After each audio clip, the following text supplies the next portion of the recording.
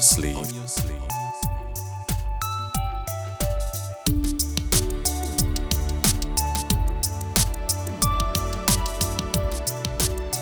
Hello and welcome to Art on Your Sleeve, episode 17, a podcast about art, design and music. Just like buses, there's nothing for ages and then two come along really close together.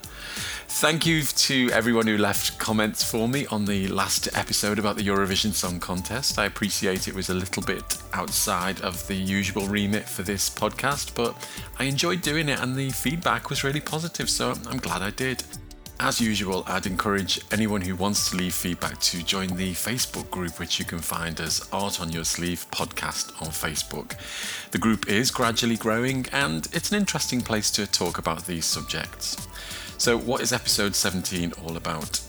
In this episode, I go back to an article I wrote for Classic Pop magazine in March 2019, which was my 34th feature for the magazine. In the article and in this podcast, I speak with Bill Smith, who is the creative director at Bill Smith Studio and is responsible for the design of hundreds of record sleeves. I'd be surprised if several of his designs weren't in your collection. I won't go into too much detail here because he has a book coming out which I highly recommend that you get hold of a copy of, and I'm going to read from the back cover of it just as an introduction to this podcast and also to the book. Bill Smith and his studio have been designing record covers since 1976. In those 5 decades, they've worked with over 200 bands and artists, creating hundreds of album covers, singles bags, and CD covers. Bill Smith Studio worked with some of the world's best photographers, illustrators, and painters on covers for, among others, The Jam, The Cure, Kate Bush, Led Zeppelin, The Rolling Stones, King Crimson, and Mike Oldfield. We cover some of these artists in the podcast, but obviously, because of time limits, we didn't even really scratch the surface. But I hope you enjoy the episode, and it was a great privilege to speak to Bill. As usual, everything we talk about, including links to Bill's book, can be found in the show notes on my website at softoctopus.co.uk. Over to the interview. Welcome to the podcast, Bill. It's good to have you on Art on Your Sleeve. Thanks, it's nice to be here. So we're here at a time just as your book is about to be published, looking back at more than 40 years worth of record sleeve design. It's actually 5 decades. I know, exactly. Starting in 1976 when I joined Polydor Records, and obviously going right the way up to 2019 when the last sleeve or the last sort of box I did for Richard Barbieri is the last sort of story, main story in the book. So it's 1976 to 2019. If it had been 2020, it would have been 6 decades, which sounded far too long to me anyway. So going right back to the start, 1976, you went and did a foundation at Maidstone College of Art, didn't you? And then it all started when you moved to Polydor Records as art director. Is that right? That's right. I mean, I was at college in Maidstone. Maidstone, I did my foundation course there in 1970. Right. And then I went to what was then called the London College of Printing, which I think now is part of the University Arts of London, the Elephant and Castle. Right. And I did 2 years of a 3-year degree course and left in the second year to go and work for a small sort of marketing and design agency up in North London, because I thought I was going to get more out of actually working as a designer rather than just learning to be a designer. Not that I thought I'd ever manage to, crack it, if you see what I mean. I just thought I was going to learn more from being, I suppose, in the real world as opposed to being at a college. Yes, I guess when we were art students, we were never really told that a career in the music industry was a viable option, really. There's not many people who've managed to make as much of a success of it as you have, really. Well, I sort of, as I say in the book, at the beginning of the book, I sort of discovered records and, well, more importantly, record sleeves. I sort of discovered around about the age of 15, and from then on, that was my sort of eureka moment. And from there on in, my whole my whole sort of travel was towards being a sleeve designer. I don't think, I was just talking to someone the other day, and I said, I don't believe anybody wakes up one morning and goes, I know, I'll be a sleeve designer, and then start to work out how to become a sleeve designer. So I was very lucky that obviously the record sleeve was becoming very much an important part of the whole music scene when I sort of discovered it. And you ended up working in the music industry at the height of the punk movement as well, 76, 77. So what was that like? Because that was very... I started as art director in 1976 at Polydor. And obviously Polydor was one of the bigger record labels. It was owned by a German company. They had some major acts, The Who, and a lot of jazz stuff, Ella Fitzgerald and Count Basie. Also people like Rory Gallagher, Peggy Lee. And so I was working on a completely amazing assortment of record sleeves for that first year or so of 1976. And then obviously with the punk explosion, there was a sort of a period when managers of various punk bands like the Clash, the Sex Pistols, were going around all the various different record companies trying to get them to sign their particular acts. Yeah. And so we were visited. I was visited in the art department by Bernie Rhodes, Malcolm McLaren, checking out the sort of people that might be doing the work in terms of the design and artwork for their particular bands, and whether or not they didn't like the cut of my jib, so to speak, they all moved to somewhere else. And so it was in a way it was quite fortunate that Chris Parry, who was one of the A&R directors at Polydor, managed to sign the Jam. And so they were my first punk and my first punk band, well, stroke new wave band.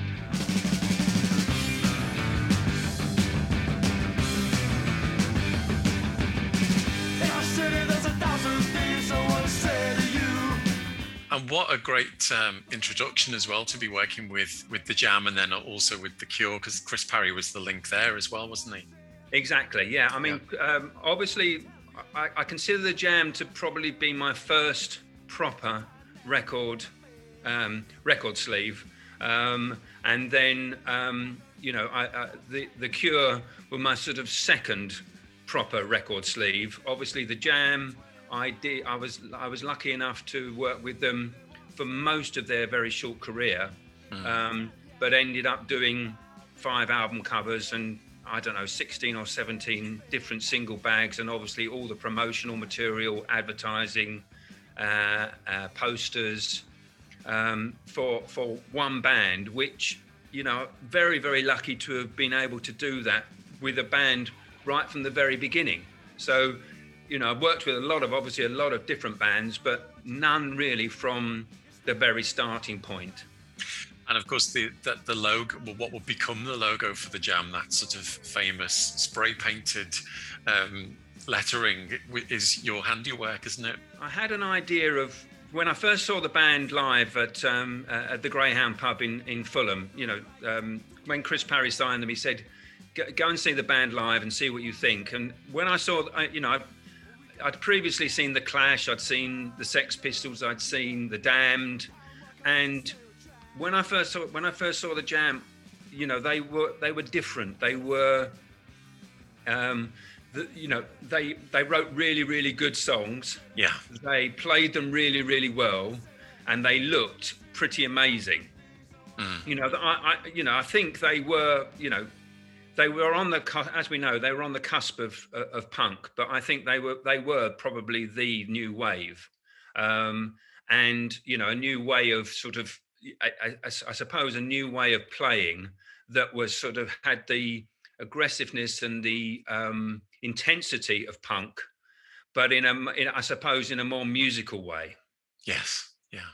And so the idea for the cover almost came from the first time I saw them, and then at Polydor at that time, we had a demo studio upstairs in the building, and when the Jam were coming in and doing demos and that sort of thing for the first album, I was really lucky to obviously I was able to go up and sit in and listen in the control room and that sort of thing and talk to the guys, and so I got very close to them.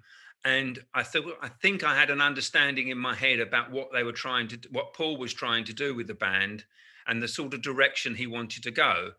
So the album cover itself came into my mind fairly early on, and I think even at the time I was thinking about the image. I had an idea that I was going to spray the logo.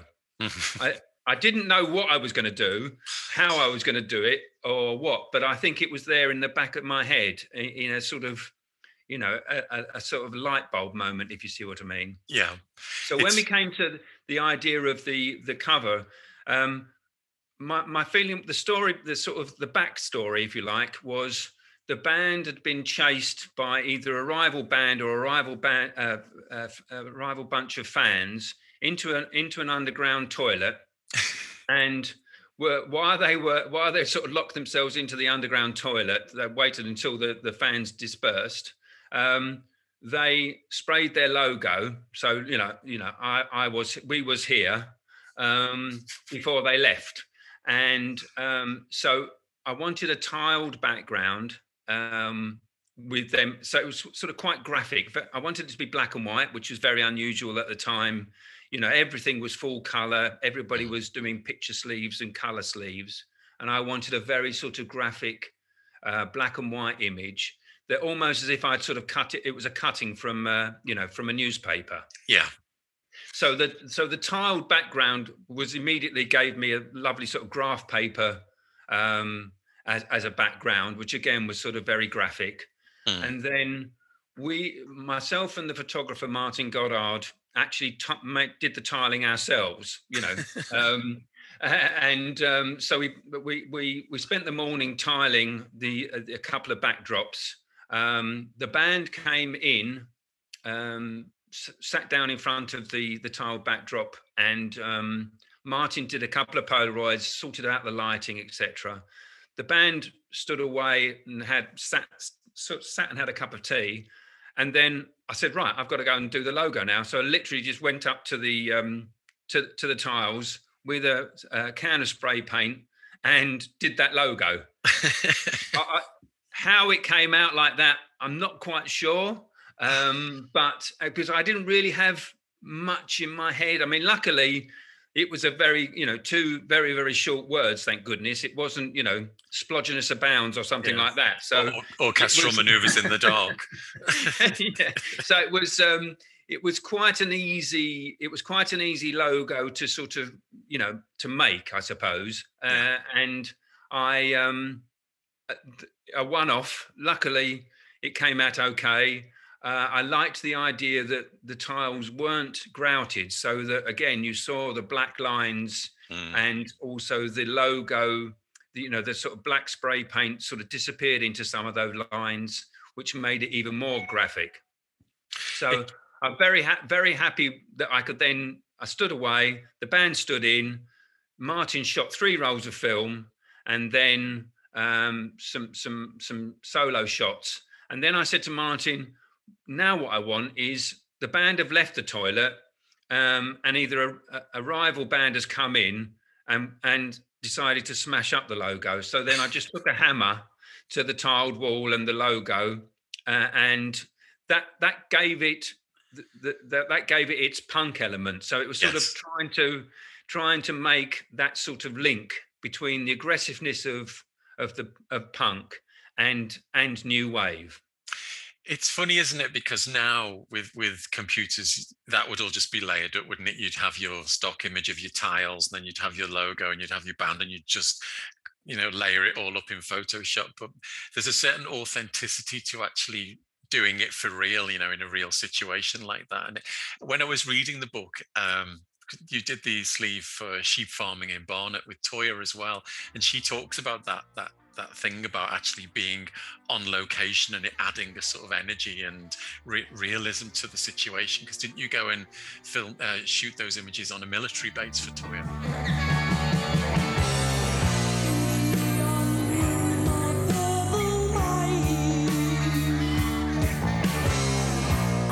Yeah, we went up to Fylingdales, which was an early warning system centre up in Yorkshire, and again, the times that we were doing it were, you just did these things. I came up with the idea. I thought I'd seen a picture of those lovely globes, and I thought that would make a fantastic backdrop.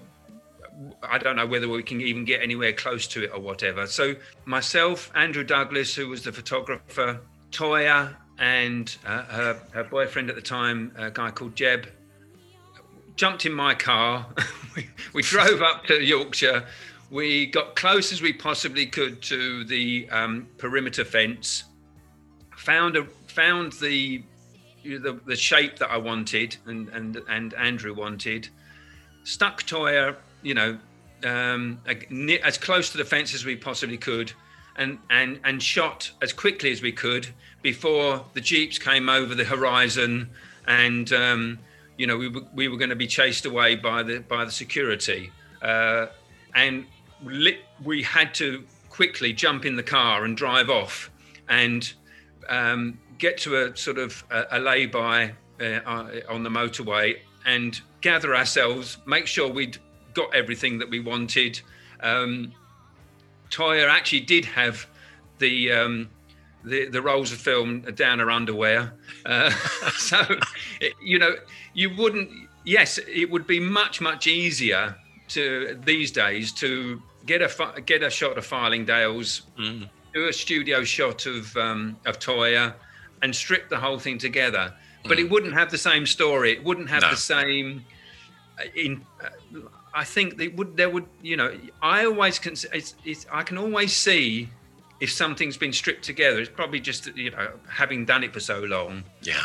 And I was very, very lucky at the time between the 80s and 90s even to the mid 90s, when obviously computers were really taken off.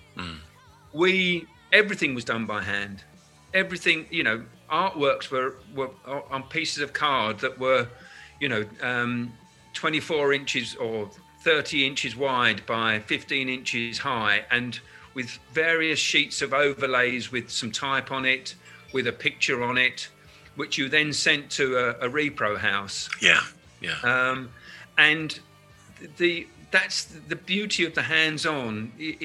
I think is completely lost now, of course. So just to finish off on the Toya sleeve, is that the logo for Toya there? It's a similar sort of graffiti style logo to the Jam. Is that your work as well, or is that? No, actually, that was Toya's work.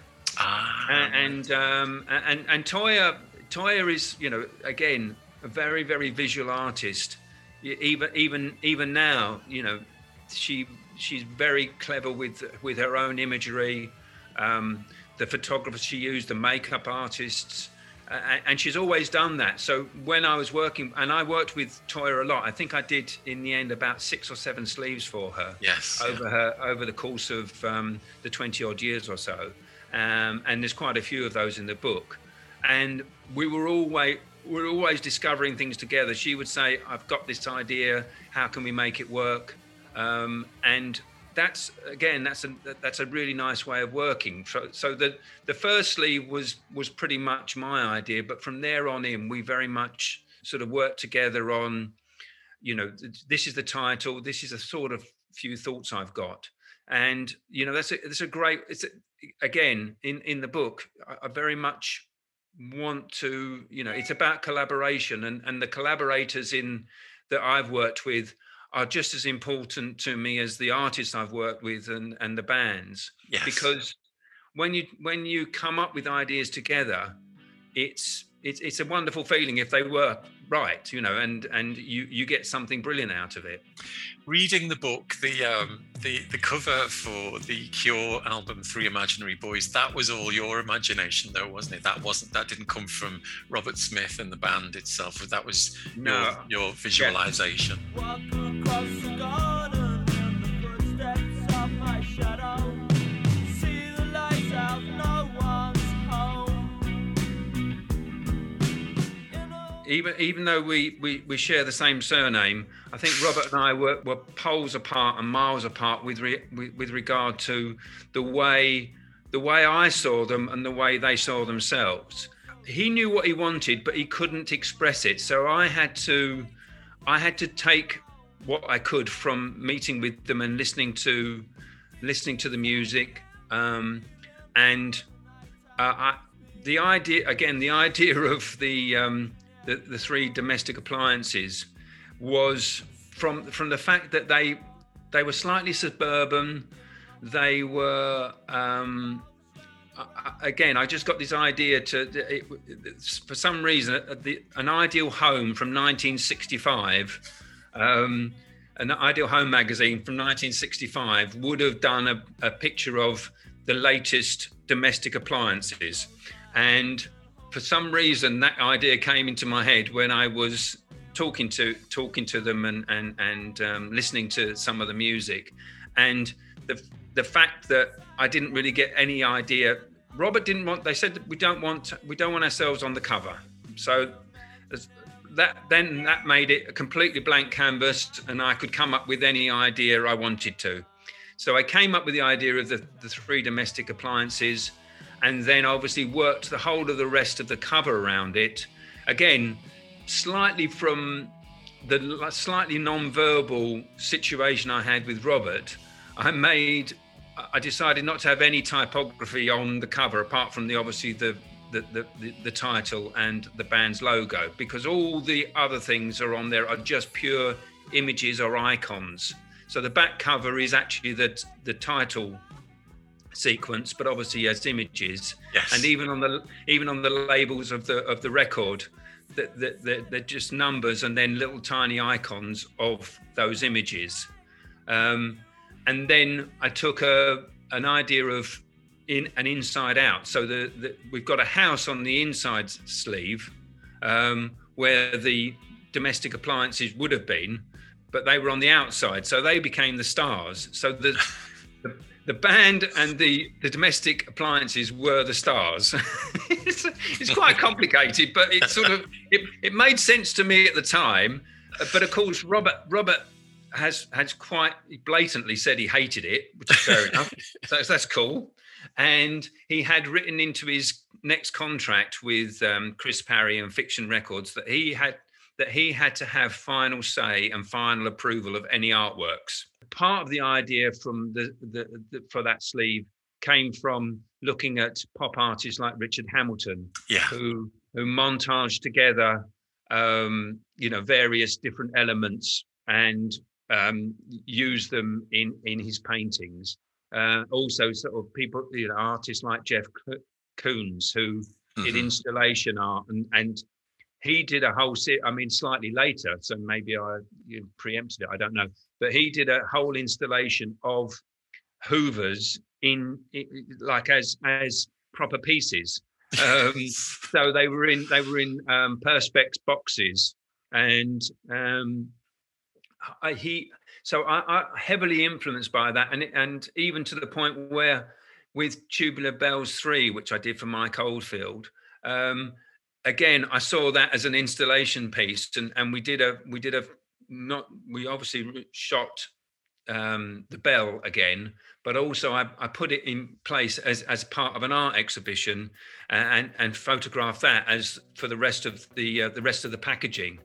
So it's sort of my influences are heavily influenced by art. Well, going back to the very start of the 80s when you were working with Genesis, you worked directly with the artist / illustrator Lionel. Is it Koechlin? Lionel Koechlin, yes. Koechlin. For Duke.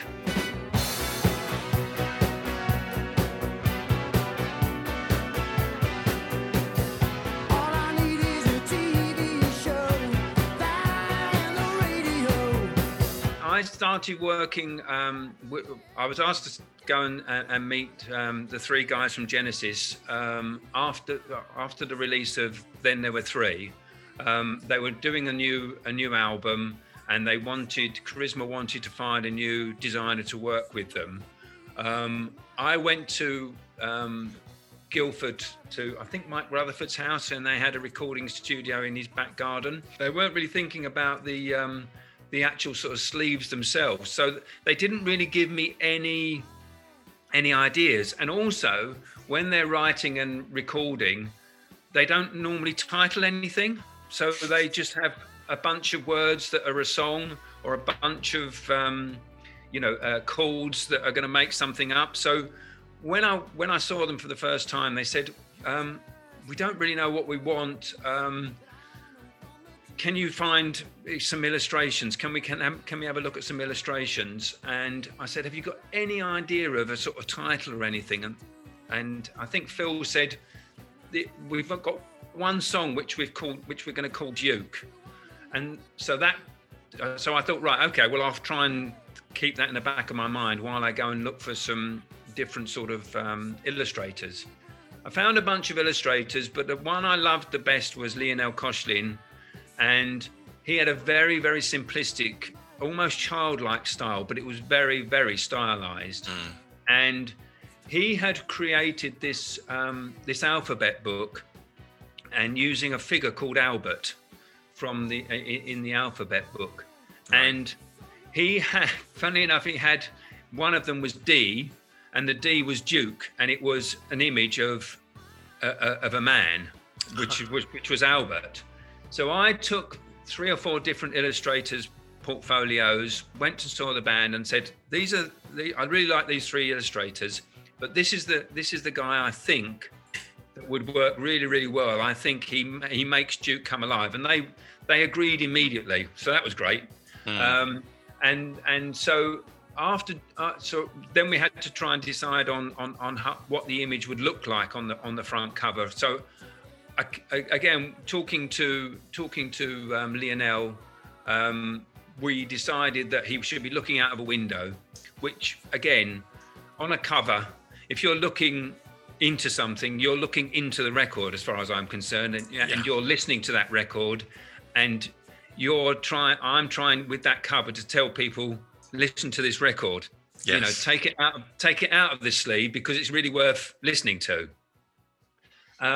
And then the rest of the packaging was obviously I got Lionel, poor Lionel, to handwrite every single line of the lyrics and put little sort of illustrations by them, so that they indicated what they were. And then on the back, so again, how amazing to have a gatefold, Yes.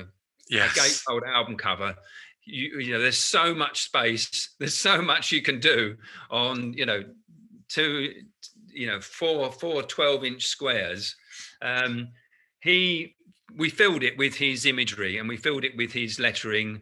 And then the back cover is the meta image. So it's a sort of, you're looking back in to back into the room. So you turn it over and you're looking back into the record.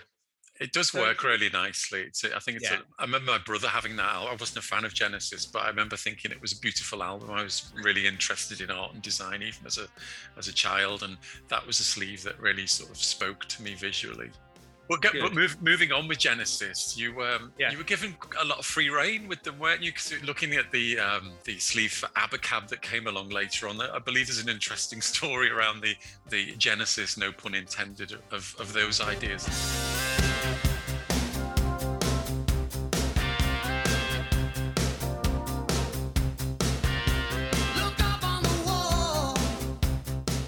With Abacab, that was the second sleeve I worked with them. Obviously, the first sleeve had gone very well. Duke did amazingly well. Charisma were happy. The management were happy. The band were happy.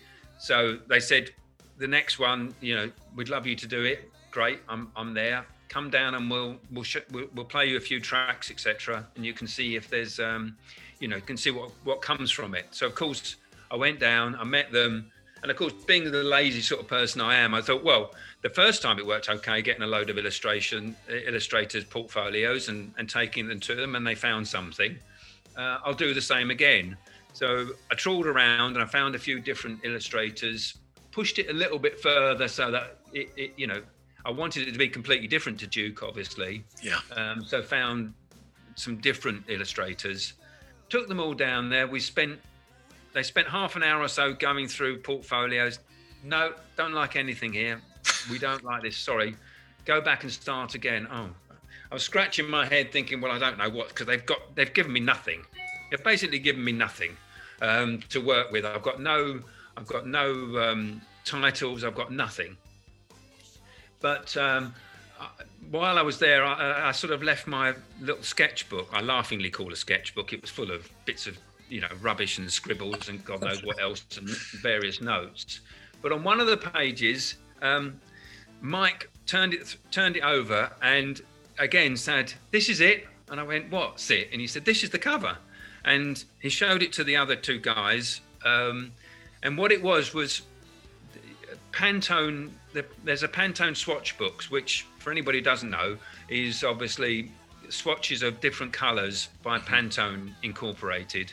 And they're tiny little, I suppose at the most an inch square of all the various different colours that you can get. And I just torn a few of them up, stuck them all down together on a page, and then put some black scribbles around it.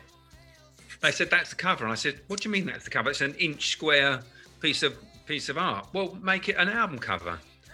So I first of all had to, and I said, "Okay," and I said, "But what's it going to be called?"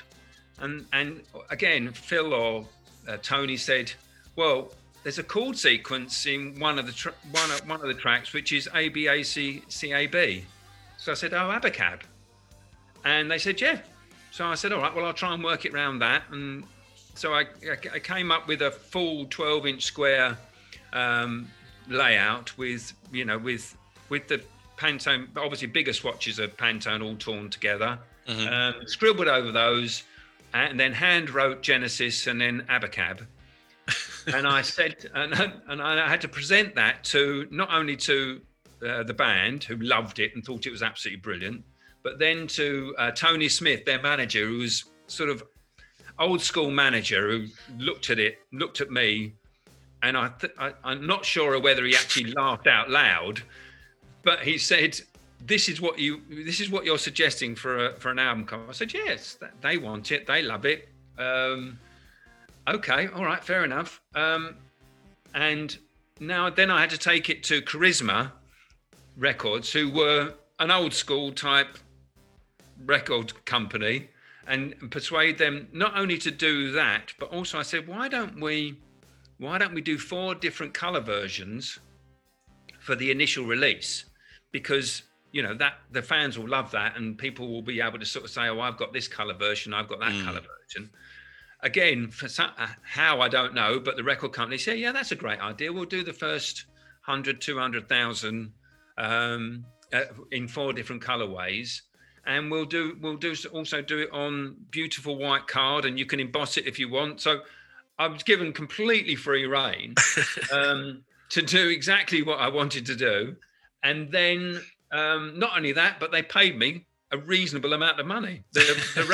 The band paid me at that time, so because they wanted to own, the sort of the imagery. Yeah. But what they did do, apart from paying me quite a lot of money, which again I think annoyed Tony Smith when I gave him the price I wanted, but they also let me keep the copyright in my design, which quite rightly they should. But yeah, it wasn't sort of the norm for bands to hand over copyrights for their own imagery, because obviously there was merchandising deals and all sorts of things that they wanted to do. Yeah. But anyway, so it was the simplest and probably the most expensive, inch for inch bit of artwork that I've ever produced. Radio.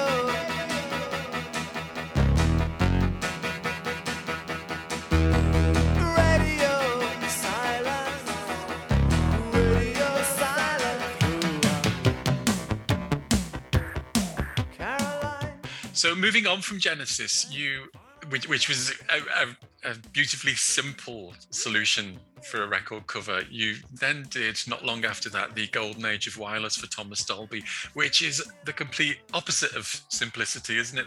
It's a very layered and detailed. There's a lot of theory behind the design for that. Could you talk a little bit about how that came together? My friend and fellow traveller, Andrew Douglas, the photographer who I'd worked with a lot already by then. He worked with me obviously on Toyah. He did Setting Suns for the Jam, and we'd worked a lot together already on that. He was very good friends with Tom Dolby, right? And the thing about Andrew is he's not just a photographer; he's an incredibly creative mind, a brilliant photographer. Happy to come up with any sort of different idea and any sort of different way of looking at that idea. And I think he and Tom hit it off really well. Tom was the sort of not quite the Nutty Professor look, but definitely wanted to come across as a sort of a scientific fellow of music, and he was heavily into all of the sort of technical side of things, the way the music was put together and the machinery, and also was really happy to come across as sort of a bit quirky, slightly nerdy, but and again in the book he nicely wrote a little piece for about the sleeves in the book. He says he wasn't handsome enough to to be the handsome pop star, so he wanted to be the slightly quirky Nutty Professor type of pop star, and he thought that was the best way to sell himself. So the idea behind the sleeve was that Thomas was already like an aging scientist who was in some sort of home and was pushed around by his carer in a wheelchair, and was in an exhibition in a museum or an art gallery, and on the wall was an old magazine cover. And again, we the old magazine covers, of Wireless Collector and those sort of things. Yeah. We based that on, and I got an illustrator called Mark Thomas to create a new sort of cover, but using Thomas's face, and some various bits of sort of scientific equipment to create the cover. So that cover was on the wall of a gallery that that Thomas was being pushed around in and looking at. So he was looking at his own self as an exhibit. And again, but quite complicated, and you have to look at the sort of reflections and all that sort of thing to get a bit more of the story. So quite a complicated image. But it is a lovely contrast, isn't it? Because as you were saying previously, like with the Genesis cover, that was just a case of going, oh yeah, I like that little scribble in a sketchbook, to go to something as grandiose as a full concept behind an image. Thomas is very conceptual. I mean, it was always slightly theatrical. Some of the other shots we did, for Europa, that was all staged.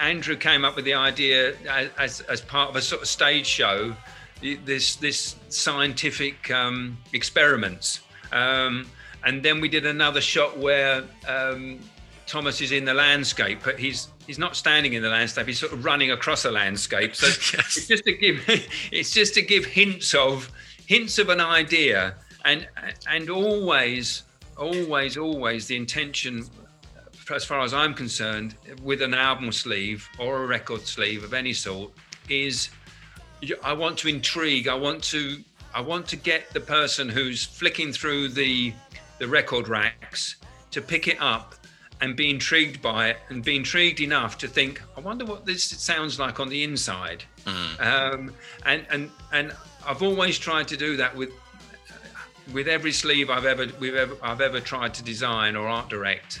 Sometimes it comes off, sometimes it doesn't, but the intention's always there to try and make it something that people will want to pick up and look at.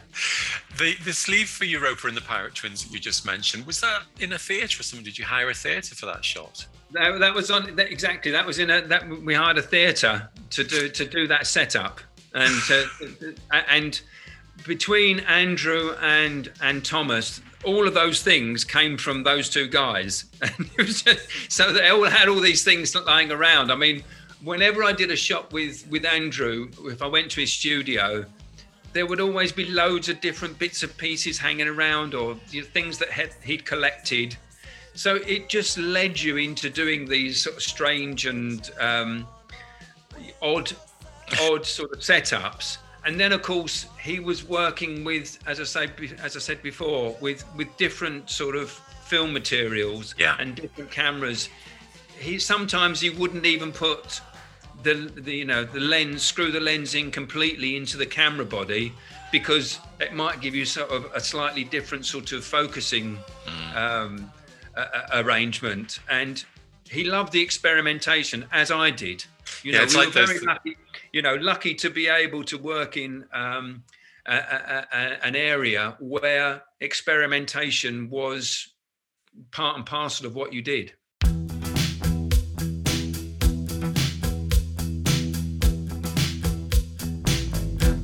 I want to break free.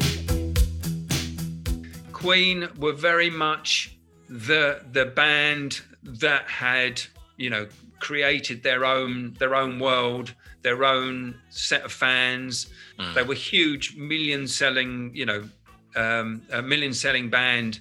That my job was to help them put everything together and create a sleeve and some singles that would sell the record, would sell the works.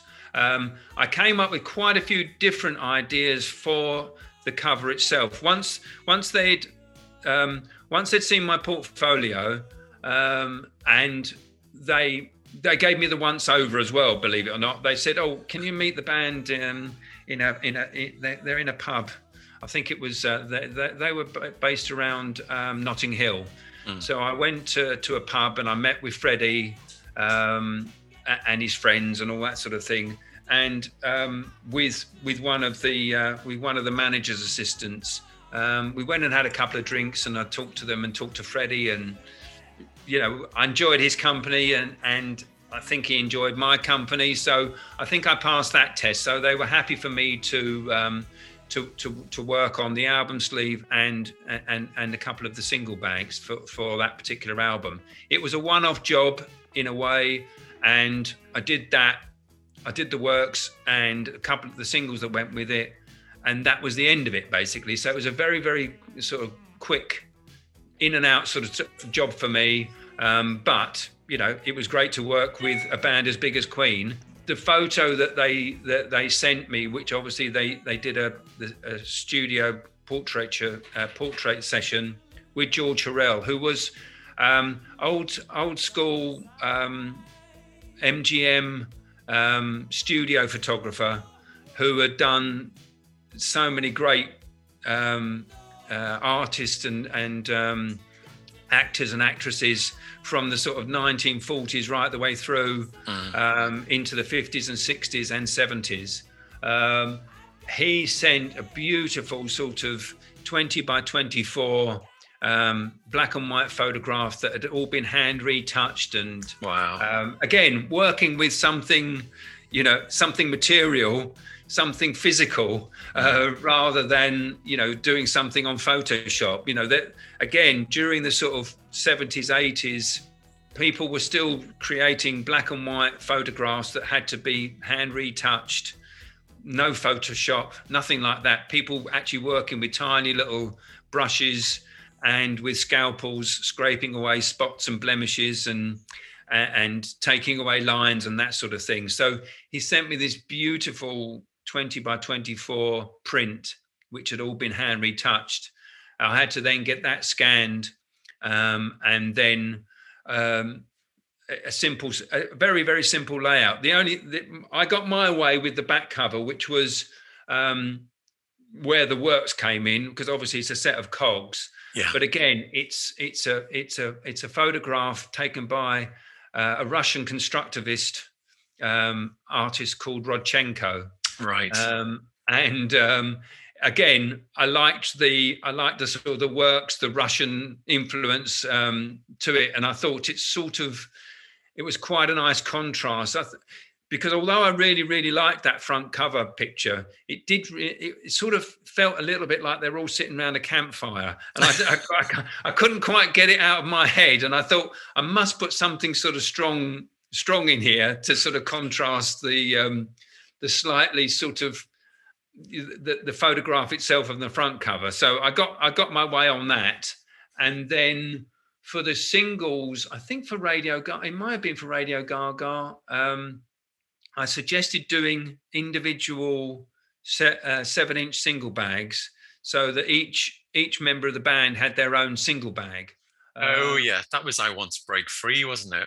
That was I Want to Break Free. Thank you. Yeah. And so again, they liked that idea, because although they were all obviously members of Queen, they were also consider themselves to be individual artists. So it seemed to fulfill a need for them to be seen as individuals as well as the band.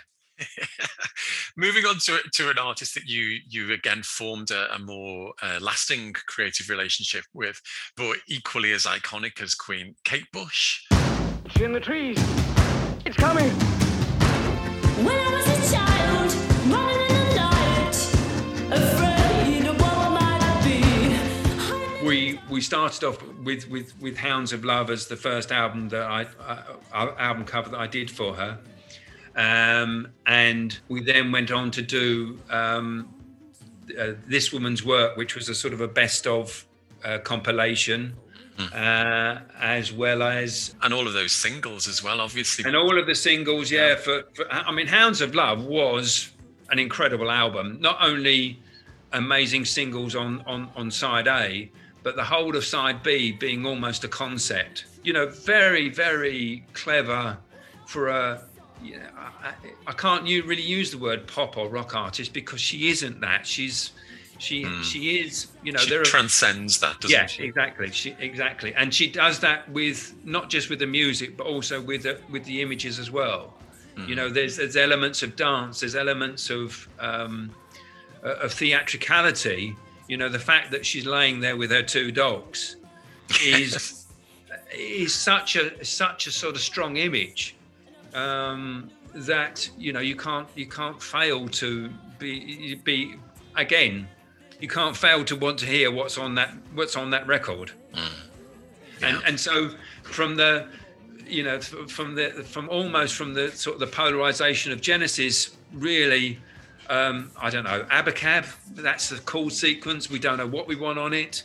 On one hand, to the other hand, Kate saying, my brother's taken this picture. This is what I want on the cover. Can you come up with some layouts and some ideas and what we can do on an inner bag and all that sort of thing? It is quite a contrast, but you have to be able to. I think you have to be able to work on both sides. And I became a little bit of sort of the liaison between Kate and the record company, which I have done for most of the bands, or a lot of the bands that I've worked with. You become the sort of their mouthpiece, if you like, with the record label, in terms of how they want to be seen. So again, it's a privileged position, and I don't take it too lightly, and I've always tried to work, as hard as possible to make it work for everybody, so that the record company seem happy and the band are happy.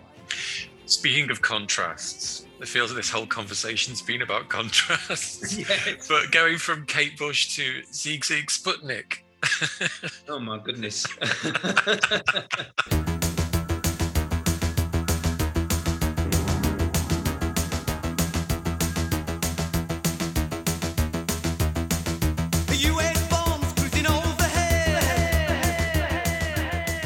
In the book, I wrote most of the stories, and most of them are my stories. But again, with the collaborators, including both photographers, illustrators, stroke painters, and some of the bands themselves, I wanted to get their bits of the story as well. I love that. I think that's really nice thing about the book, actually, that you are getting this sort of 360 degrees of the story, and it's not just your perspective. I quite like that it's a sort of client and designer and client perspective. It makes it really interesting. I consider myself to be an art director, I suppose, and an art director's job, as far as I'm concerned, is to take the theme and then talking and collaborating with photographers, illustrators, the bands themselves, models. Within that collaboration, you come up with something that hopefully works for everybody. So it was very important for me in the book. It is the history of me. It's a history of Bill Smith Studio, but it's also a history of the record cover. And the record cover comes about with various different people's involvement. And so, it was nice. I said to Tony, you can probably, Sigue Sigue Sputnik was your idea, was your project. Do you want to tell the story? So I let him tell the story. Of course, he sees it on a slightly different way than I did in terms of who did what and how things came about. But again, that is the record industry. That's his. It was very much. They wanted to take the record industry by storm. They certainly wanted to take EMI by storm. And every meeting I had with them, everybody in the whole building knew that Sigue Sigue Sputnik or Tony James was in, or Martin Degville and Tony were in, because they were like a whirlwind. They were like, funny enough, they were sort of more punk than a lot of punk. Yeah. But they did it in such a clever way that, they were anarchists. They were definitely anarchists. And it was very subversive what they were doing, but also very playful. I thought it was. I was never sure whether they actually took themselves seriously. It felt like there was a lot of consideration that went into everything, but it also almost felt a bit tongue-in-cheek, and that's what I like about that design as well, where it's literally Sigue Sigue Sputnik as a killer robot taking over the world. And I think Tony was very, very serious about it. Very, very serious about it. Before they even sort of came to prominence, they'd been working on it for quite some time. It had taken, Tony, as you know, was originally in Generation X. Yes. And I think he'd seen the way that Billy had sort of taken Generation X as a sort of a stepping stone, to his own career, and sort of left everybody behind. Tony didn't want that to happen, of course, with his project. So I think he wanted to have control over everything. But of course, you can only have so much control before the big corporations want to have their bit of control as well. Round like a circle in a spiral, like a wheel within a wheel, never ending or beginning on an ever spinning reel. Alison was a really, really good artist to work with. She was open, and that's very important. She was open to ideas. She was open to different photographers. she was open to me coming up with, you know, with the direction that I think the sleeve should take, and I think the photography should take. So I was lucky to work with her on a couple of sleeves, both of which were very, very different in their own ways.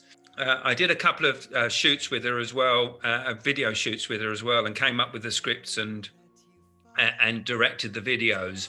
And she's got such an incredible voice that it's, you know, that it's quite easy in a way to visualize that, and to also try and create a sort of sessions and photos that again give you a different aspect of Alison from what I think people had seen before with regard to Yazoo and the previous solo albums that she'd done. So I wanted to try and get for the first album I did try and get a sort of a solo feel to it, and then the second album, which was for Voice, was very much based on the sort of Blue Note jazz club type photography. We took the inspiration for a TV ad and for the video from the opening sequence to Thomas Crown Affair, using the sort of block images across the screen in different frames. And then also we shot it as if she was shooting it live, as if she was playing live at the piano in a club. So shot in black and white. And I used a guy called David Scheinman, who was a brilliant photographer, brilliant lensman. And, you know, we created that whole sort of jazz club scene, which again worked so well for the tracks that she was singing and also for her as her voice. It complements that particular style of music that she was doing at that time, because exactly. I think that as an artist she's very much about reinventing herself, isn't she? Whoever she works with, it's a very different sound and a different visual that seems to go with that. Yeah So definitely. And I was lucky to work with her on those two albums, definitely. So looking back at, I mean, I'm just going through the list from the magazine when I originally did like a list of all of the sleeves you've done, and also looking at the book now, we've probably covered about 2% of the artists that you've worked with. You know, we haven't talked about Gary Barlow or UB40 or Kirsty MacColl or Climie Fisher, Killing Joke, Five Star, even Heaven 17, The Associates. You know, there's tons and tons of them, and I'd highly recommend the book to anybody who's interested in your work, but also, as you mentioned earlier, anyone who's interested in record sleeve design generally, because I like the bit at the end where you sort of talk about, you know, other record sleeve designers, and the way you also highlight all of the people that you've worked with, like, you know, Paul Cox and Andy L and the Douglas brothers, so many different people. So I think those sleeves wouldn't be what they are without, yes, they're my ideas, yes, they're, you know, if you like, you know, they're my creations, but I could only create them with other people. And those, as I said before, collaboration is a really important part of who I am and how I've been as an art director. And so it's very important for me that people are properly credited. Yeah. So how can people get this book? The book will be published on the 27th of May this year. It's published on Red Planet Books, but it will be available through Amazon, Waterstones, Google Books, any of those things, and obviously directly from Red Planet Books themselves. Right. It's a hardback, 12-inch square, so it should sit nicely on the shelf alongside the rest of your albums, the rest of your 12-inch vinyl albums. Hopefully next to a couple at least of the albums that you might be still listening to. And you can pick it up and you can look at the cover and you can read about the story while you're listening to the music, which is pretty much how it started off for me, was basically going into a little booth in a record store in when I was 15 or 16, listening to the music and thinking, that's what I want to do. Thanks so much for your time, Bill. It's been an absolute pleasure chatting with you about this and going back 40 something years as well. It's been lovely. Thanks a lot. Cheers. Thanks, Andrew. Cheers.